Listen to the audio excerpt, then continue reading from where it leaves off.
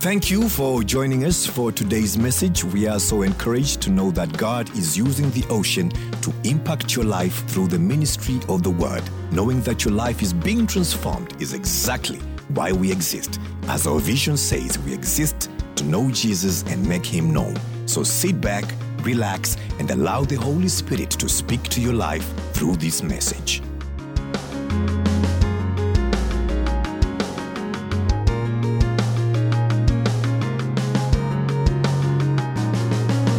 So for the last few weeks, I've been giving you a social media abbreviation communications test, right? How have you guys been doing? Doing pretty good with that? Not bad, some of you. All right, so today we're going to do our last social media test. And so I've got a few abbreviations for us. So the first one is the letters GOAT or GOAT. How many of you have heard of this one? You know, I used to hear people say it all the time when they were talking about sports, and I thought, well, that's kind of insulting. Why are they calling him a GOAT? Do they just not like this quarterback? It's usually referring to a quarterback often. And then I Googled it, and I found out GOAT means greatest of all time. So you guys all know this one already. This next one, PAW. How many of you have heard of PAW? Can I tell you why most of you haven't heard of this? This is a teenager code talk, okay? So, parents, this is something you need to know. There's actually a whole language out there that your teens use to communicate with each other, and some of it's okay, and some of it, like this one, is one that it's good to be aware of. So, you may want to Google teen SMS codes sometimes, and just be aware you can't look them up and then next year expect them to be the same because they're aware that you're looking them up, so they're constantly changing. But PAW stands for parents are watching. So, I know. So you're thinking, you see your kid type this, and you're like, what did that person ask before this? What do they want to know? What do they want? Sometimes they're asking for things you don't want your kids to be involved in, so pay attention. All right, our next one is IMO. How many of you have heard of IMO? It's a pretty common one. IMO stands for in my opinion. So then you should hopefully be able to figure out this one, IMHO. Who knows this one? Okay, so this one is for the ones who want to be a little more passive-aggressive when sharing their opinion. IMHO stands for in my humble opinion. And people will share that when they really want you to pay attention, but they don't want to say, I actually know more than you. But here's in my humble opinion. And our last one is the one that we've been doing every week, WDJD. You guys remember? What did Jesus do? Oh, this interaction is good. I love you guys. So today is our last week for the WDJD sermon series, where we've been looking at the stories of Jesus so that we can learn what he did do, so that we can learn what we should do. And we started off the series with a story of Jesus with the woman at the well, one of my favorite stories. And we looked at how Jesus would handle stereotypes and prejudice. And we learned that he would look and listen and love. And then last week, we read the story of Jesus washing the disciples' feet and how he came to not to be served, but to serve, and how we are to walk humbly, to serve others, and to love my enemies. So I've got a question for you. How many of you sometimes have really crazy dreams or nightmares? Anybody here get those? I used to get them all the time, and mine are getting worse again. They're like, it's a seasonal thing, and I think I'm just in that season of life where I wake up some mornings and I'm like, I have no idea where these things come from. So last week, I had what I would consider kind of a nightmare, and it was born out of just the pressure of coming back to physical church, and there's a lot that goes on that's different from church online, right? So just trying to get back into that groove. So in this dream, the Ocean Church had rented out a stadium for service. How cool would that be? That we could rent out a stadium and fill it. And it was filled. And I was so excited. There were all these people here from the ocean, from the city, and then a bunch of people from my missions organization were there as well. And we had already in the middle of worship time, and one of my guests was getting ready to come up and do announcements. And I went to grab my sermon notes because I was up next. And all of a sudden, I remembered I never finished writing my sermon. You can imagine that's a bit of a nightmare for a pastor. So I looked over at my friend Tammy, who was sitting next to me, and I told her, I never finished writing my sermon. It's only half done.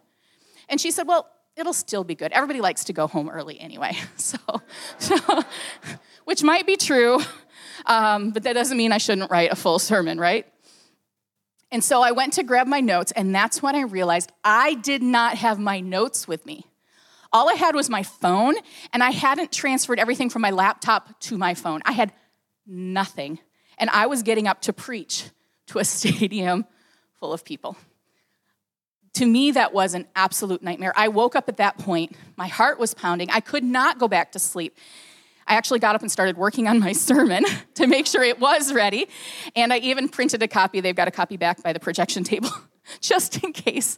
I was like, I just need to be prepared. So, and if we're looking at our story today, we're going to look at the story in John chapter 8. I think this woman felt like she was caught up in a nightmare that she couldn't wake up from. So if you can turn with me to John chapter 8. This story is happening kind of in the middle of all this opposition that's starting to ramp up for Jesus. The Pharisees are looking for ways to have him arrested and to stop him from teaching.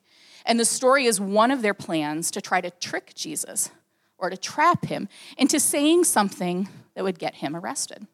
So John chapter 8, starting at verse number 1. But Jesus went to the Mount of Olives. Early in the morning, he came again to the temple, and all the people came to him and sat down and he taught them. The scribes and the Pharisees brought a woman who had been caught in adultery and placed her in the midst. And they said to him, Teacher, this woman has been caught in the act of adultery. See, now in the law, Moses commanded us to stone such women. So what do you say? You can see they're playing a bit of a game here, trying to trap him. This they said to test him, that they might have some charge to bring against him. Jesus bent down, and he wrote with his finger on the ground. And as they continued to ask him, he stood up and he said, Let him who is without sin be among the first to throw a stone at her. And once more he bent down and wrote on the ground. But when they heard it, they went away one by one, beginning with the older ones, and Jesus was left alone with a woman standing before him. And Jesus stood up and he said to her, Woman, where are they? Has no one condemned you? She said, No one, Lord. And Jesus said, Neither do I condemn you. Go, and from now on, sin no more. I love this story. There's just something about reading the stories of the things that Jesus did that really helps you feel like you know him better, don't they? And there's always so many lessons that we can learn. Even in this story, there's many lessons. But the one that we're going to look at today is on the area of judging.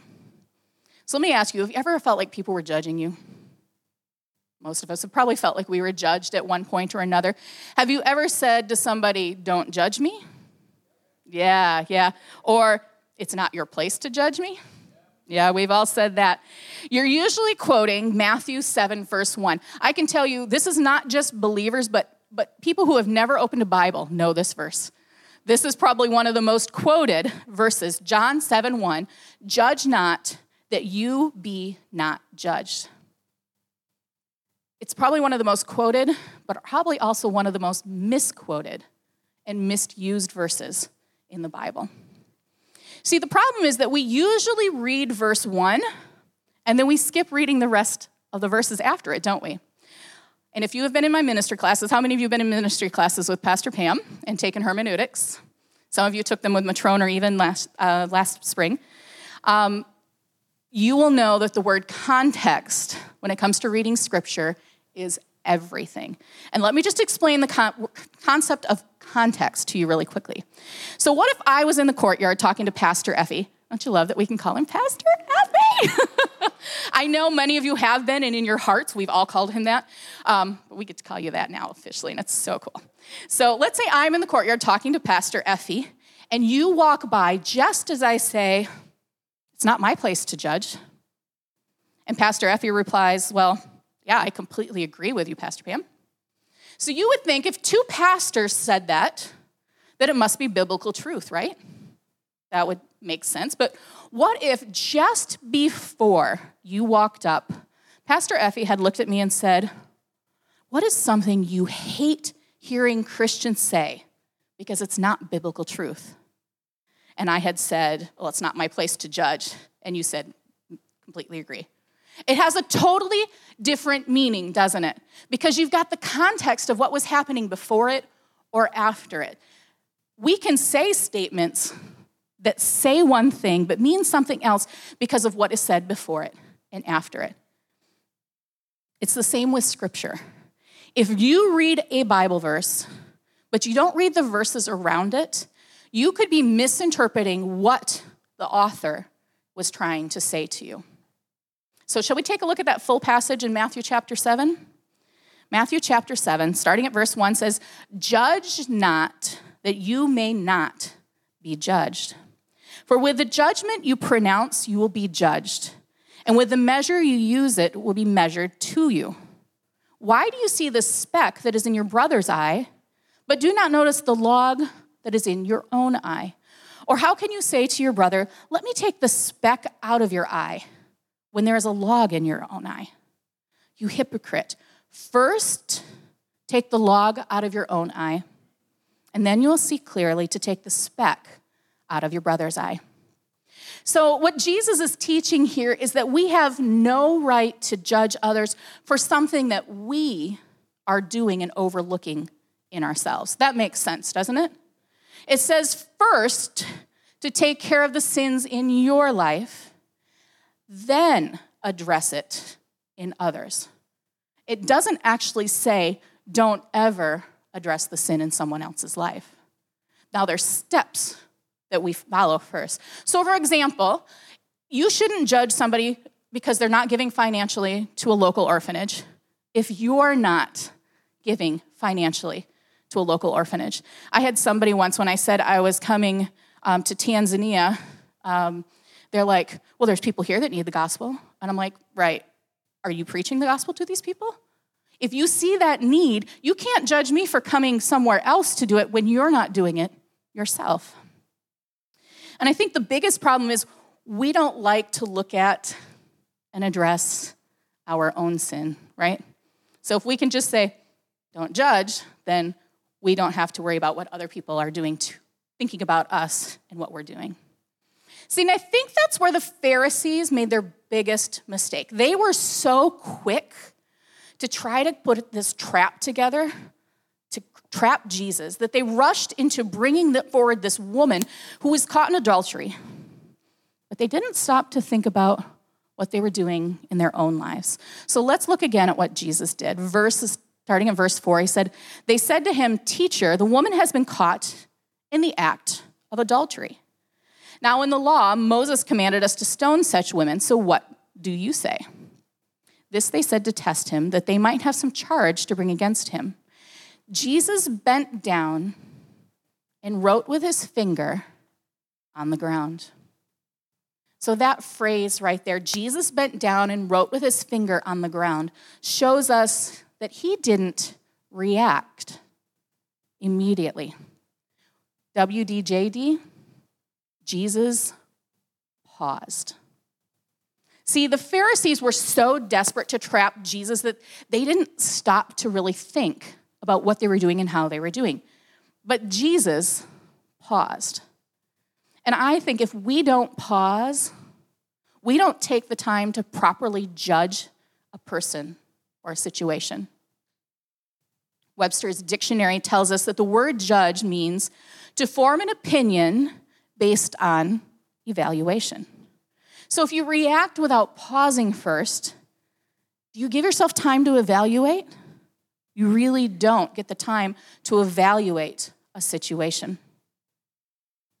When you react without pause, you often react emotionally. How many of you react emotionally before you stop and think about something? I know sometimes I do. Your opinion is shaped on emotions rather than on fact. and this will come as a surprise to many of you, but the Bible actually does tell us that born-again believers are to judge or to hold other born-again believers accountable.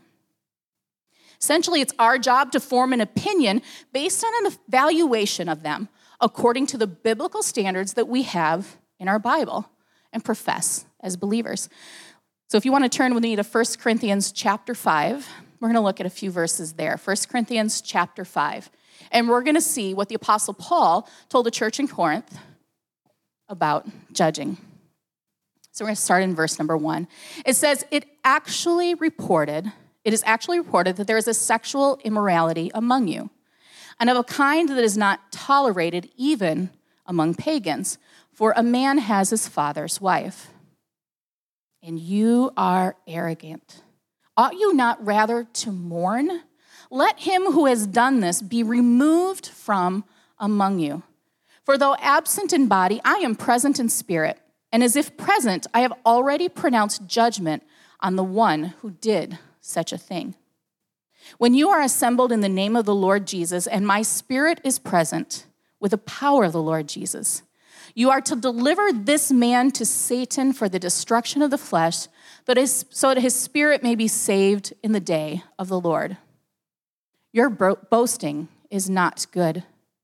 Do you not know that a little leaven leavens the whole lump? Cleanse out the old leaven, that you may be a new lump, as you really are unleavened. For Christ, our Passover lamb, has been sacrificed. Let us therefore celebrate the festival not with the old leaven, the leaven of malice and evil, but with the unleavened bread of sincerity and truth. I wrote to you in my letter not to associate with sexually immoral people, not at all meaning the sexually immoral of this world. It's important to take note of. Or the greedy or swindlers or idolaters, since then you would need to go out of the world. We're going to have people that we have to deal with in our lives, aren't we, that have these things. But now I'm writing to you not to associate with anyone who bears the name of brother if he is guilty of sexual immorality or greed, or is an idolater, reviler, drunkard, or swindler, not even to eat with such a one. For what do I have to do with judging outsiders? Is it not those inside the church whom you are to judge? God judges those outside. Purge the evil person from among you. I want to repeat verse number 12. It says, for what do I have to do with judging outsiders? Is it not those inside the church whom you are to judge? How many of you are new to this? How many of you are like, oh, I did not know that was in Scripture? This is not a commonly preached passage. See, this goes against so much of what we've been taught or what we have assumed, doesn't it? See, we're told over and over again, do not judge, don't judge me. Christians aren't supposed to judge. And honestly, I believe most born-again believers misquote or misuse that verse, do not judge, for one of two reasons, okay? The first one, they don't want to take responsibility for holding other born-again believers responsible and accountable. I know that can be hard. We want to make it somebody else's problem. We're called to all do that to our brothers and sisters. Sometimes you do need to pass it up to somebody who is in a higher authority, but that doesn't mean we just allow them to keep walking in that sin. That is not what God wants for them. But I really think the bigger problem is number 2. They don't want to be held accountable themselves. If I don't judge you, then you won't judge me, right? But that's not what the Bible says. Anybody here feeling just a little uncomfortable right now? You're thinking, oh, this is totally where I have been. And I honestly hope if one of those two is your reason for not judging or saying that you are a little uncomfortable, because that's how we grow, isn't it? If we don't get uncomfortable with what we're doing, we'll just keep doing it. And that is not how we represent the kingdom of God. I should state that judgment and accountability is not a bad thing, right? Today, you heard our worship team up here. Did you think they were good? You made a judgment, didn't you? See, not all judgment is bad. I think it's how we judge that really becomes the problem. We're to judge and hold each other accountable, but we are still to do that with love, right? Judgment and love are not two different things. Let's look back at what Jesus did in verse 7. It says, and this is back in John chapter 8, sorry, I don't have that written down. And as they continued to ask him, he stood up and said to them, "Let him who is without sin among you be the first to throw a stone at her." See, by turning this back on them, he was able to call out the sin of the Pharisees without actually saying them. You see how he did that so subtly? He's so good. And he held them accountable to the kingdom standards that they were forcing on this woman. WDJD, Jesus held the believers accountable. Being a believer means that we need to hold each other accountable and hold other believers to hold each other accountable. When we see one of our brothers sinning, it's our responsibility to rebuke and restore them into right fellowship if they are willing to walk through the process of restoration. If they're not, what did the Bible say? Cast them out of your presence. If they are not too busy quoting, "Do not judge me," they might be willing to let you walk them through that restoration process. Back in John, verse 9, let's go back to that a second. It says, "But when they heard it, they went away one by one, beginning with the older ones, and Jesus was left alone with a woman standing before him. Jesus stood up and said to her, 'Woman, where are they? Has no one condemned you?' And she said, 'No one, Lord.' And Jesus said, 'Neither do I condemn you. Go, and from now on, sin no more.'" And I love this part of the story because even though the Pharisees were trying to trap Jesus, this poor woman was really the one that was caught in the middle, wasn't she? What she had done was against the Jewish law. And based on that, they may have been justified in presenting her to be stoned if they had followed the proper protocols, which they had not. See, in their hurry to trap Jesus, they brought her alone. But the law stated that they were required to bring both the guilty parties that were party in the adultery to be presented as the evidence. Now, Roman law at that time did not allow Jesus to carry out death sentences. See, this was part of the Pharisees' trap. The Jewish law stated they should be stoned. The Roman law said that the Jews were not allowed to carry and pronounce death sentences. So, see, if Jesus said not to stone her, then he would have been disagreeing with what the Jewish law had said. And the Pharisees would have used that to discredit him. If he had said to stone her, well, then he would have given the Pharisees something to take her to Rome as a case against Jesus. But what Jesus did, I love how he did this, was provide a way for grace to win. One place where I noticed that Christians really seem to struggle with the concept of grace is online. Social media has become this safe place for you to say things that you would never say face to face to another person. But can I say that we as Christians have got to do better? See, I think what is hurting our Christian witness the most in this world is really the Christians. See, people keep saying, well, based on current attitudes, I'm really sure we're in the end times. Have you heard anybody say that? I've had people say that to me so much right this year, just recently. But I honestly don't think that's even close to true. See, the end times will come when everyone has heard the gospel. But we have so many Christians who are too busy judging the non-believers and condemning them rather than bringing them love and sharing the gospel with them.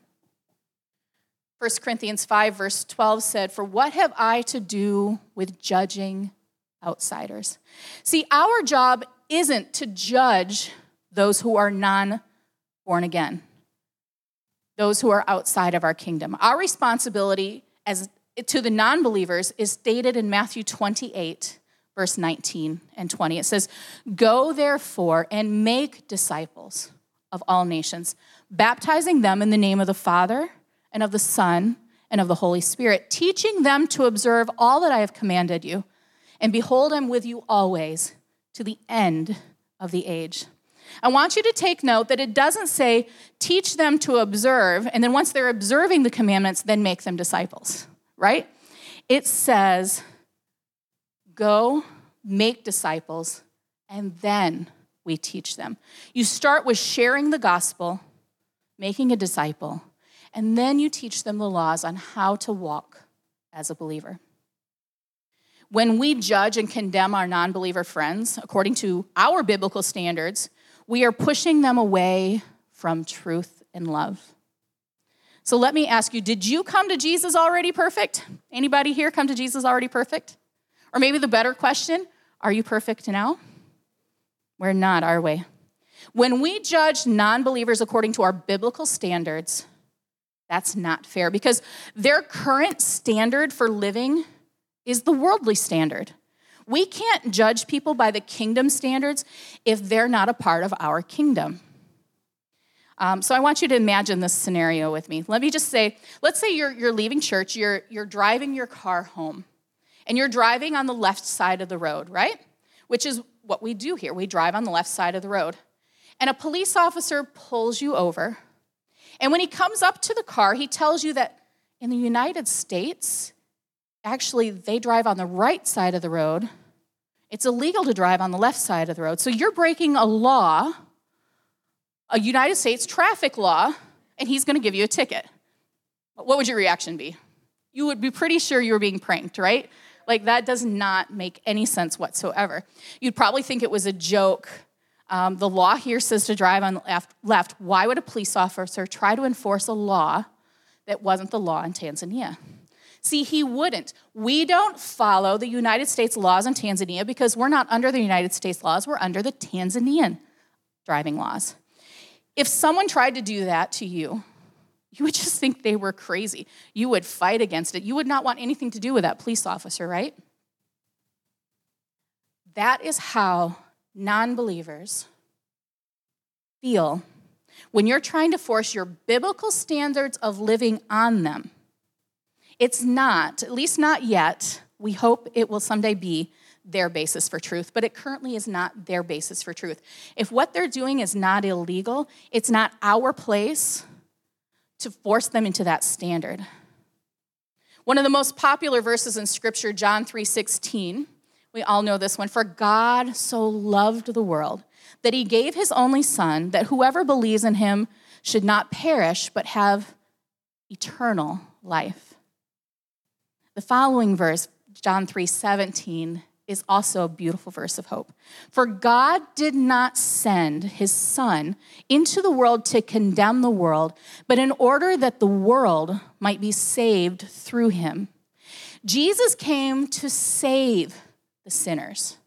WDJD, Jesus gave grace. Does your life reflect the grace of God to others? Or do you get caught up in trying to set a trap like the Pharisees did? Over and over, I see condemning and hateful comments on Facebook with Christians condemning non-Christians. And we are not, let me say this, we're not to promote or approve of sinful behaviors. That's not what I'm trying to say. But it's not our place to condemn and judge the non-believer for those actions. Our job is to share Jesus, not judgment. It really is that simple. We share Jesus. We love people. We show them what grace really looks like. We pray for them. We share the gospel. And then we continue to pray for them as we wait for the hope that they will be drawn into the beauty of who Jesus is. They'll be drawn in to accept that wonderful gift of grace. Share Jesus, not judgment. But I do need to say that while it's not our place to judge those who are not born again, it is God's place to judge them. Those who do not accept Jesus as their Lord and Savior will be held accountable. And honestly, they are already condemned to hell. That should motivate us to share his love and to share his gospel, shouldn't it? That right there should instill in us this desire to make sure that his gospel is being spread. John 3, verse 18 says, here's their context. We read one verse, but we don't always read the ones after. John 3:18 says, whoever believes in him is not condemned, but whoever does not believe is condemned already, because he has not believed in the name of the only Son of God. We need to be sharing the gospel. We need to show them that love. If your condemnation of a non-believer is what pushes them away from accepting Jesus, then you're the one pushing them to hell. Doesn't that weigh heavy on you? That weighs heavy on me. But see, the beautiful thing in all of this is John 3:16. Because they're not condemned forever if they accept the gospel. John 3:16 again says, for God so loved the world that he gave his only Son, that whoever believes in him should not perish, but have eternal life. Jesus gave grace. I'm going to ask everyone here to close your eyes right now. And I know there may be somebody here today who has not accepted that grace and who's walking in that condemnation and wants to be freed from that. If that's you today, I want to pray with you. So while all the eyes are closed, I'm going to ask you to raise your hand if today you want to make that decision and accept Jesus as your Lord and Savior. Is there anyone here today that wants to make that decision today?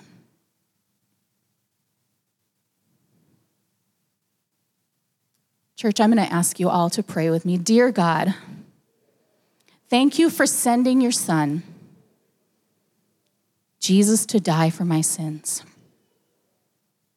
Thank you for saving me from condemnation.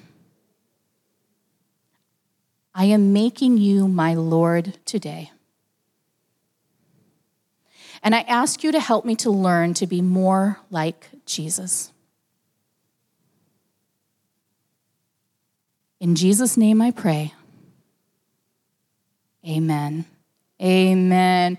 If anybody made that decision today, we want to celebrate you. There is nothing more amazing than that moment in a believer's life. If you did make that decision today, I'm going to ask that you stop by the harbor on your way out, this information point right outside the door here at the top of the stairs. And just let them know we have a gift for those who have accepted Jesus today. And we also can give you some information about Starting Point. This is our ministry to help those who are just getting started in their walk with Jesus. Church, I want to remind all of you this week and in the future to remember to pause like Jesus. To remember to hold each other accountable to the standards that Jesus gave us. And to give grace like Jesus. Thank you, church.